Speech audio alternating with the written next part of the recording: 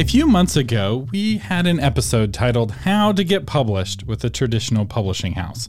In that episode, I promised we would do an episode on how to independently publish your book. And this is that episode. I'm going to cover the entire indie publishing process from start to finish. I tried to do this episode last week, but by the time we got through the 10 decisions every indie author must make, we had run an entire episode. So think of this as part 2 of that episode about the decisions to make. So I'm going to assume you've already made those key decisions. If you want to indie publish, or you're not sure if indie publishing is for you, this is an episode you should find very helpful. I'm the Vulcan of book marketing, Thomas Umstattd Jr., and this is Novel Marketing, the longest running book marketing podcast in the world. This is the show for writers who want to build their platform, sell more books, and make a difference with writing worth talking about. Now, before we get started on the process, I want to dispel some misnomers when it comes to terms, specifically the 3 terms vanity publishing, self-publishing, and indie publishing. These 3 terms all describe the act of publishing a book yourself rather than going through a traditional royalty-paying publisher. The difference in the terms is how much bias the speaker has against the practice. Vanity publishing is a slur that people who are biased against indie publishing use. So keep that in mind when you hear people talking about publishing. I use the term indie publishing, and I have no particular dog in the fight. I see pros and cons of both methods, and I work with very successful authors who are making very good money who use both methods. That said, some authors are better suited for one rather than the other, and the best way to know which is best for you is to be fully aware of what's involved. I'm convinced they both take about the same amount of work, but what you work on is different with traditional publishing as opposed to indie publishing. Which is why in this episode, we're going to go through the whole process of indie publishing. And let's get started with step number 1, prep the inside of your book. So the first part of this step is to write and edit your book. You're going to write the very best book you can, and then you edit it yourself to get it as good as you can before you share it with your beta readers. So getting beta reader feedback on your book is key for getting more 5-star reviews and selling more copies, which is what we talked about on this podcast a couple of weeks ago. Test your self-edited book on your beta readers and incorporate their feedback so that you have a story that will be more likely to connect with readers. Once you get that beta reader feedback, it's time for the developmental edit.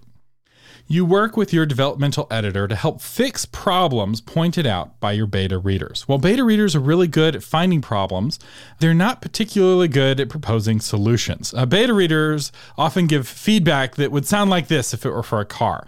When I hit the brakes, my car squeaks.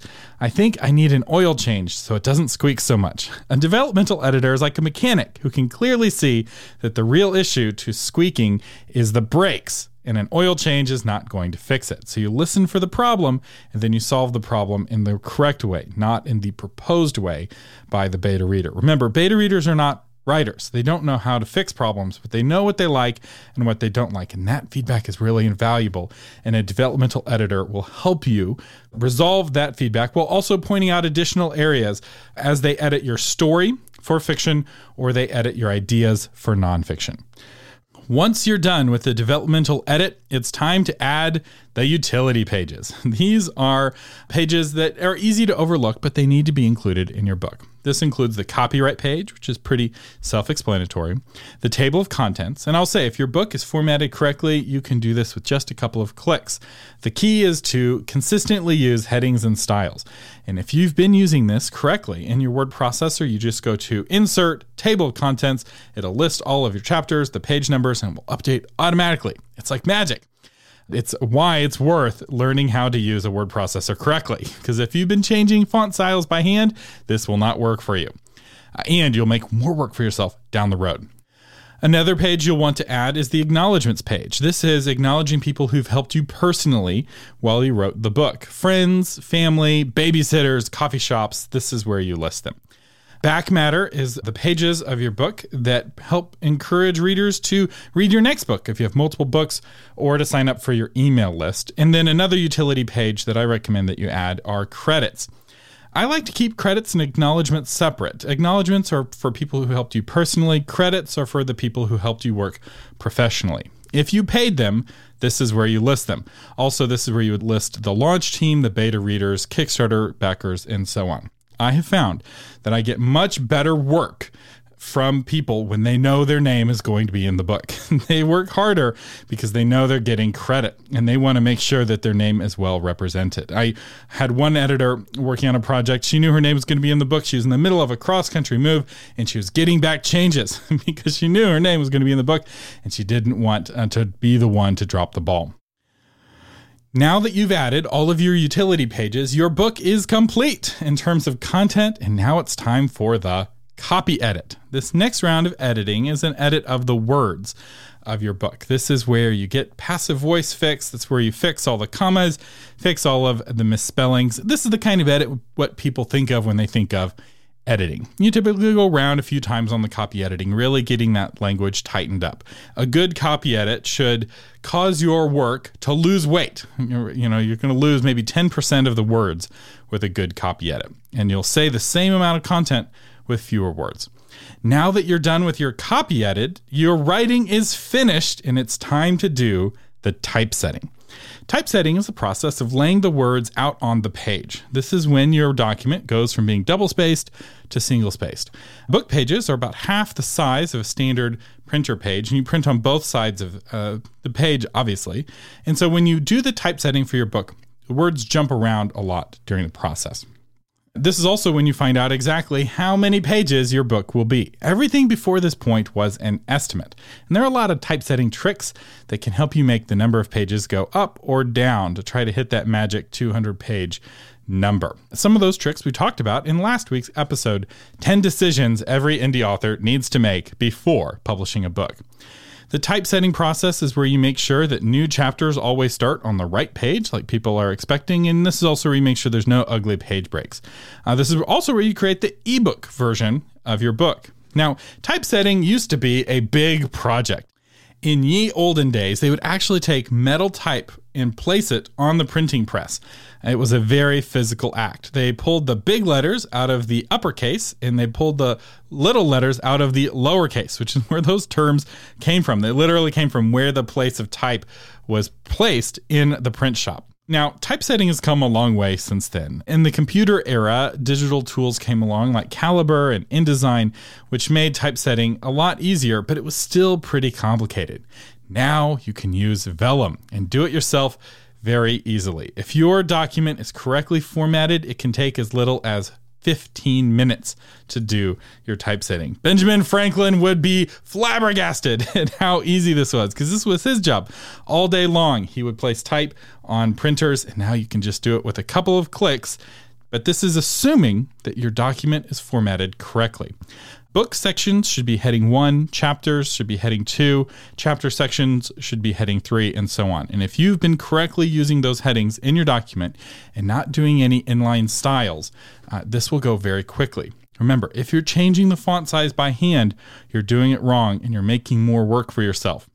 Spend a little time learning how to use a word processor. In fact, I'll include in the blog post version of this episode a 5-minute YouTube video that will give you a lot of tools on how to use Word better. At the end of this process, you're going to have a .epub for the ebook and a .pdf for the print book. Now it's time for the proofreading. It's not uncommon for errors to be introduced during the typesetting process, or errors that were there the whole time become more obvious as the words jump around on the page. I recommend that you hire a professional proofreader to give the typeset pages a final pass. You want fresh eyes on your document, so I recommend going with a different editor than you used previously. Skip this step at your own peril. You proofreading your own document is good, but it's not enough. Now, once you have proofread and corrected that EPUB and PDF file, your book is now ready for step 2. So step 1 was prep the inside of the book. Step 2 is prep the outside of the book. The first thing you want to do in this step is craft your back cover copy. Back cover copy is the text on the back of your book that convinces people to buy your book. This is also the text that goes on your Amazon page. It shows up in library pages, other store pages, on your website, anywhere someone will decide to buy your book.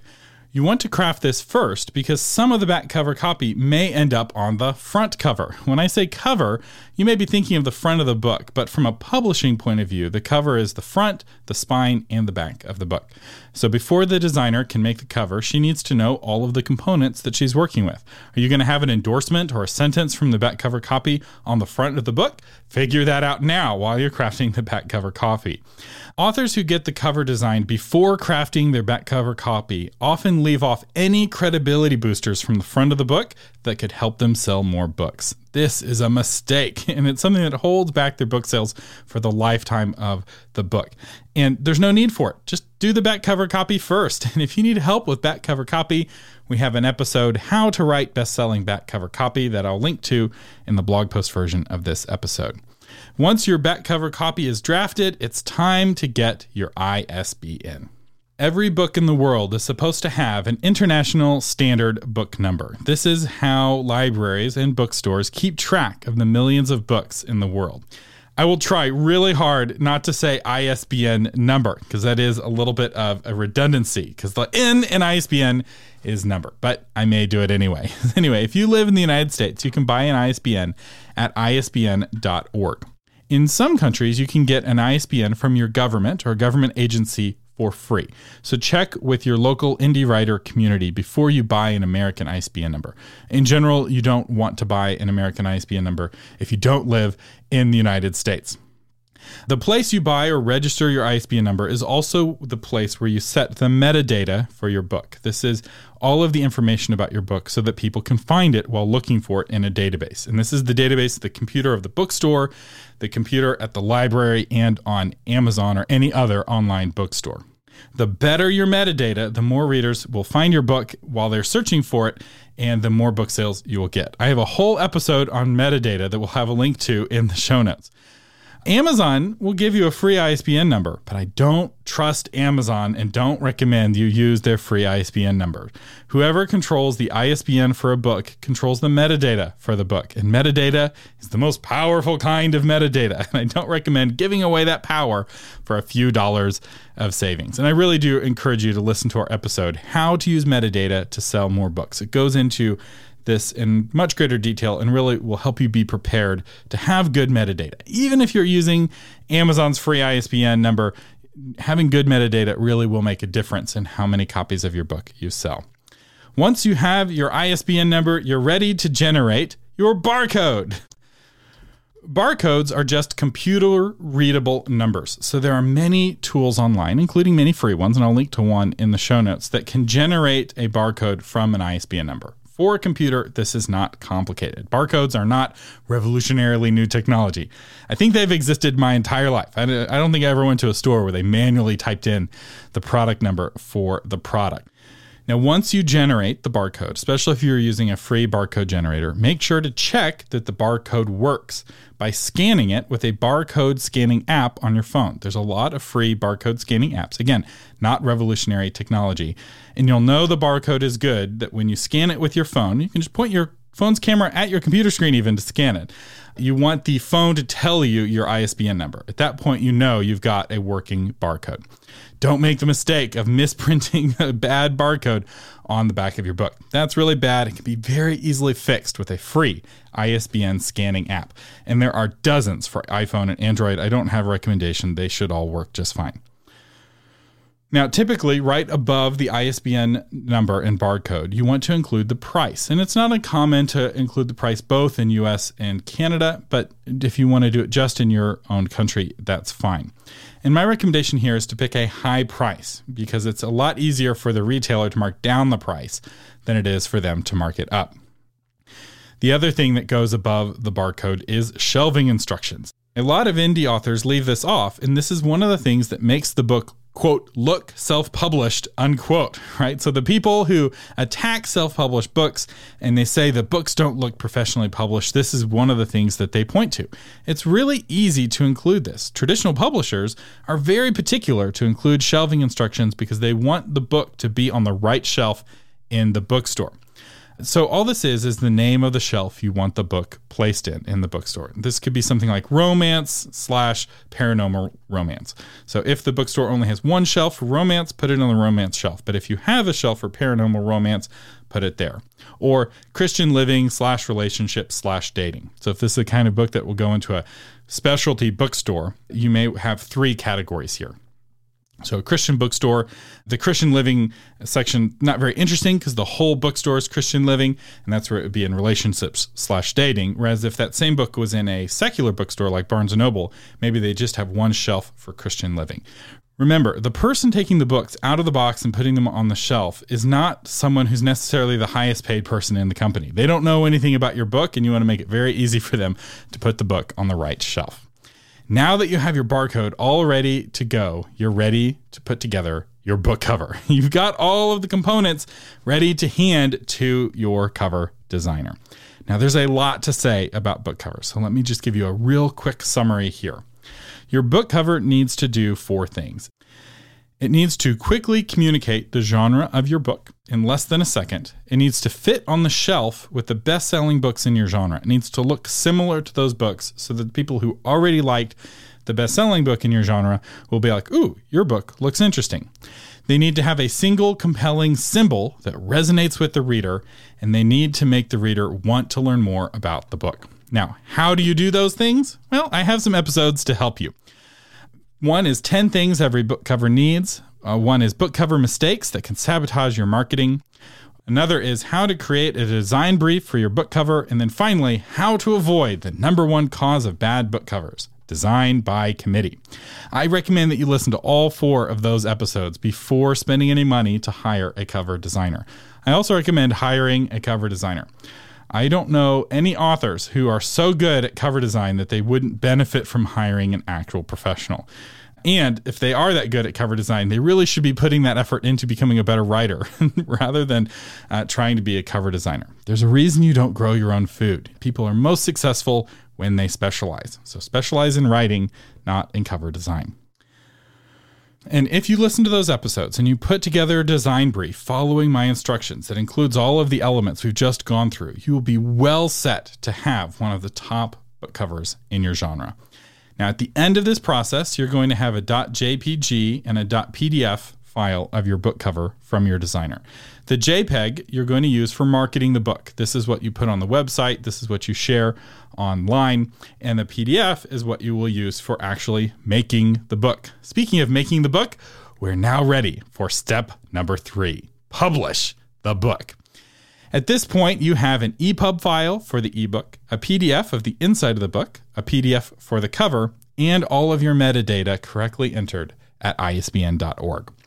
So now you want to create a brand new Amazon account. You want to keep your business use of Amazon separate from your personal use of Amazon, because there is a chance you are going to become a successful author, which means you have people working for you fiddling with your Amazon account.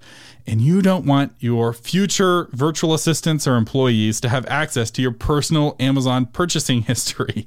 And there's a lot of other reasons to keep these separate. So create a new account. It doesn't cost any money. I'll have a link to create an account in the show notes. And it's important to have that separation. Also, just psychologically, keeping them separate is important. And if your book gets kicked off of Amazon, you don't want them to also delete your personal Amazon account. So very important to keep this separate. I, at one point, had 3 Amazon accounts. One for my personal use of Amazon, one for my use as an author, and one for my use as the developer of the MyBookTable plugin, which connected with Amazon's API. Now, as you create this account, I would recommend that you sign up using your LLC if you decided to go with an LLC in the last episode of to LLC or not to LLC. Otherwise, use your sole proprietorship information. And you can use your DBA, which is the doing business as, which LLCs can get too. I'm not going to go into too much of this tax and business information here, but I will say if you're wanting help with the tax and business side of book publishing, I have an entire course on it called the Tax and Business Guide for Authors that I taught alongside my dad, who's a CPA who's been working with authors for nearly 40 years. So now that you've created your new Amazon account, you're going to sign into that new account to sign up for Amazon KDP, Kindle Direct Publishing. This is not hard. It mostly involves clicking next a bunch of times and giving Amazon all of the information for how to give you money. So where you give them your EIN if you're an LLC, or your social security number if you are in sole proprietorship. And this is also where you're going to give them your bank account information so they can give you money, your mailing address, and so on.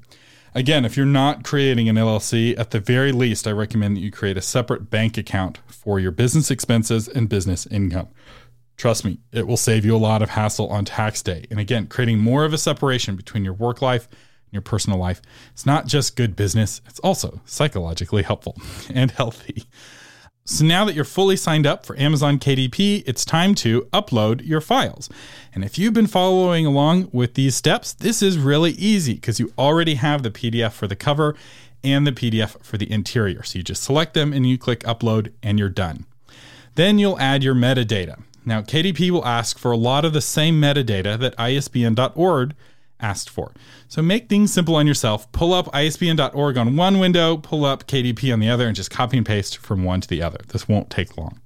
And it ensures that your metadata is the same across both systems, because some stores that sell your book will look to one for the data, some will look to the other for the data. So just save yourself some hassle, make sure that they match. Then, once you've added your metadata, you're all ready to go. And Amazon will ask you if you would like to print a test copy of your book or a proof copy of your book. The answer is yes. Yes, you would. It will cost you some money, and it is well worth the investment. There are a lot of things that can go wrong, and you don't want to find out about those things from your Amazon reviews. So some things to check for when you get your proof copy. Do the words look good on the page? Sometimes the font seems a different size in real life than it did on the screen. Are the margins correct? Bad margins is one of those things that makes a book, quote, look self-published, unquote. And it also makes the book hard to read. So it's really important that your margins look good. Does your cover look good? Is it too dark? Is it too washed out? Again, things look different in real life than they do on the screen. And then another really important thing to check for is, does the spine match? A common mistake cover designers make is they do the wrong calculation for how thick the spine for the book is. Or maybe you picked a paper type that affects the thickness of the spine. So you want to make sure that that spine looks good. And I will say, this is a mistake I made on the initial covers of my book, Courtship in Crisis. In fact, we ended up printing some of those copies with a bad spine, and now they've become a collectible error edition, so to speak, kind of like a faulty coin that was minted incorrectly. Now that you have gotten your paper copy and it looks good, another thing you want to do is pick an audiobook narrator. And you could do this earlier on in the process.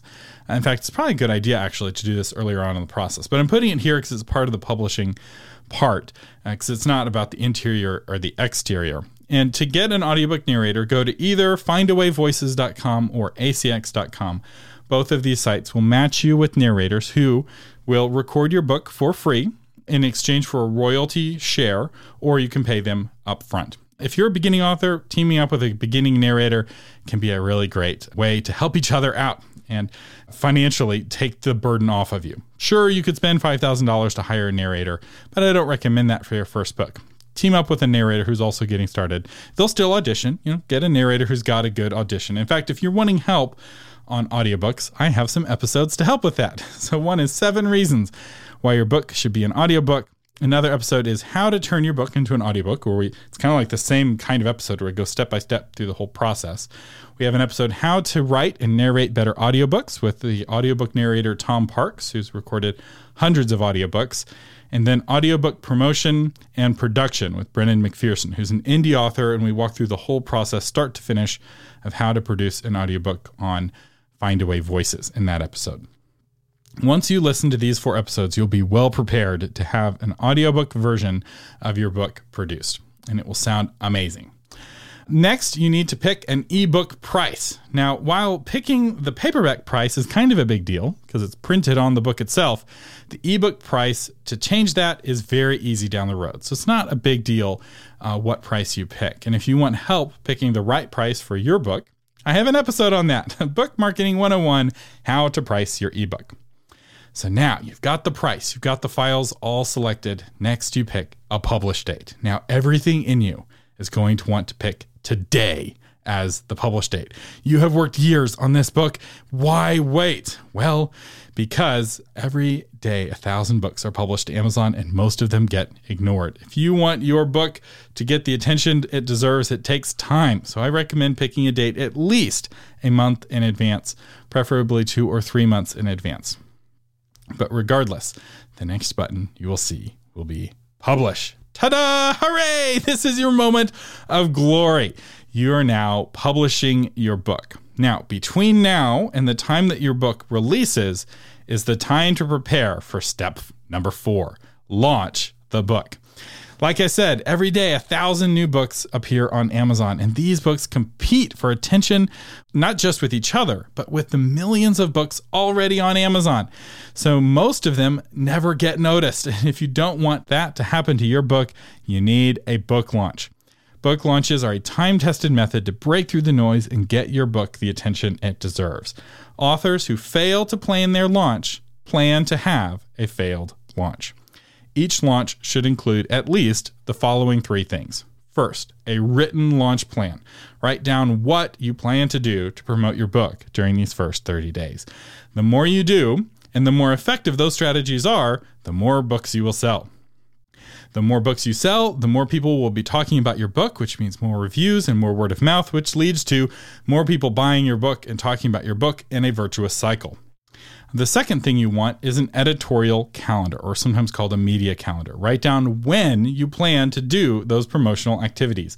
When are you going to go on podcasts? When are you going to send the emails, etc.? The only way to make sure you don't schedule yourself 5 interviews at the same time is to keep it on a calendar. This is the bones of your marketing strategy, and it keeps everything in its proper place. And I will say, I made a mistake once, not keeping a good calendar, where I accidentally scheduled myself to speak at 2 writers' conferences on the same weekend, and there was no getting out of it. One was at Mount Hermon, which at the time was the biggest, most prestigious conference in the Christian publishing industry. And the other was all me. It was a solo conference that the North Texas Christian writers were putting together, and I was speaking all day. So what I ended up doing was flying from Texas to California to do a couple of talks there. And then I immediately flew back to Texas, where I spoke all day long, and then took another flight back to California to finish my talking in California, and then I flew back to Texas. I was able to give all of the speeches that needed to happen, and I swore never again I was going to keep a good calendar where these kinds of conflicts wouldn't happen. Do the same thing for you. Hopefully you won't have something that extreme, but the editorial calendar is really important. The third element every book launch should have is a launch team. So the written plan says what you need to do. The editorial calendar says when you need to do it. The launch team is who will help you spread the word about your book. It takes a team to successfully launch anything. So make sure you have a team to help you launch your book. And if you need help learning how to recruit and put together a book launch team, especially if it's your first book, that's something that we talk about a lot in the Book Launch Blueprint. I have several episodes to help you make book launches more effective. Those are painful book launch lessons you don't want to learn the hard way, how to create a written book launch plan, and how to launch a book, a coaching session with Crystal Profit. And like all of the episodes I talk about in this episode, we will have links in the blog post version of this episode at authormedia.com/278 for 278. Now, every spring, James L. Rubart and I host a special course called the Book Launch Blueprint. If you've been listening to the last couple of episodes, you've heard me talk about it, and registration is about to close. Our registration closes on April 9th, 2021. And if you are listening in the future and you want to come to a future Book Launch Blueprint, we do it every spring. You can join the waiting list at booklaunch.fun. Instead of telling you about why you should join the Book Launch Blueprint, I'm going to share with you a short testimonial from a student who went through it last year. Hello, friends. This is Sharon Norris Elliott, and I am singing the praises of Thomas Umstead's Book Launch Blueprint. I took the courses over the summer, and they have been invaluable. I have put things into use already with A Woman God Can Bless, my newest book. I started to build my platform even more. I started to build my email list even better. I was able to redesign my website. I mean, anything that you need to enhance your publishing goals, you will learn by going to the Book Launch Blueprint. Do it today. It is worth every dime. Our featured patron today is Daniel Bishop, author of Rally Point, Place of Refuge. Leif and Dana Jo are devastated after she miscarries after so many years of trying to get pregnant. The miscarriage becomes a catalyst for their roller coaster journey of becoming a foster family. Thank you, Daniel Bishop, for being a patron of the podcast, helping keep the show on the air. I really appreciate your support. These episodes are a lot of work to put together, and it's your patronage that allows me to do that. If you would like to become a patron of the podcast, you can do it for as little as $3 a month at patreon.com. I'll also have a link in the show notes. And if you can't afford to become a patron but still want to help the show, you can. Just share this episode with one person who's thinking about indie publishing their book. That little act of sharing this episode really does help the show. A quick personal update. I was doing the math a couple of days ago, counting all of my podcast episodes across all of my different shows, and I'm about to record my 500th podcast episode, I think in the next couple of weeks. And if you have any ideas of how we should celebrate, leave me a comment at authormedia.com/278. Now, this is episode 278 of Novel Marketing. So you may be wondering, how are you getting to 500 episodes? Well, it's because I have other podcasts. So, in fact, let me share with you what those podcasts are. The biggest is the Christian Publishing Show. This is my podcast that covers the Christian publishing industry, and it covers a lot more craft, a lot more how to write a good book than this podcast does. It also goes into some marketing and publishing, and it's mostly interviews with successful authors, but also with other industry professionals. And actually, next week, we're going to have our 100th episode where I interview Jerry Jenkins, who is an author who sold over 71 million copies of his books. He's been incredibly successful, and in that episode, he shares his story of how it happened. Another podcast that I host is the Thomas Umstattd Guestcast. This is a podcast of all of my guest interviews on other people's podcasts, or at least the ones that give me permission to use the interview. I don't count these episodes towards my 500 episode count, but it is a podcast that you can subscribe to if you want to. I also host the Novel Marketing Patrons Only podcast. This is a special podcast just for patrons of the Novel Marketing Podcast. And for as little as $3 a month, you not only get all of the future patrons-only episodes, but you also get all of the past patrons-only episodes. That's a very popular podcast because in that podcast, I answer questions by patrons. So if you want to pick my brain, this is the best and cheapest way to do it. Another podcast that I used to host is the Creative Funding Show. Now, this is a show I don't do anymore, but it was all about how to make money as a podcaster and as a creator. It talked about a lot about crowdfunding, how to use Patreon, how to use Kickstarter, that sort of thing. It only ran for 28 episodes, but it's still around and people still like to listen to it. It's like a free course on monetization. I also hosted Liberty Buzzard. This is another podcast I don't do anymore. It was one of the things that got pruned when I cut back. And this was my news and politics podcast. It was a fun podcast to do, but not very compatible with the rest of my activities. No synergies here. And then the sixth podcast is C Games. This was the first podcast I started back when I was in college in 2007. And it is no longer listenable, which is perhaps for the best. It was a great learning experience. It's the best thing I can say about that podcast. I've learned a lot over the last 500 years. And I just wanted to say thank you for those of you who listen to the show. Thank you for those of you who share and support the show. Thank you for those of you who sent encouraging notes or condolences after this difficult year that we've had. I really appreciate every one of you who've been listening to the Novel Marketing Podcast. This episode's audio was edited by William Umstattd. The blog post version was edited by Shauna Letellier. And to find that blog post version of this episode or to get new episodes delivered to your phone automatically, visit authormedia.com. Thank you again for listening, and live long and prosper.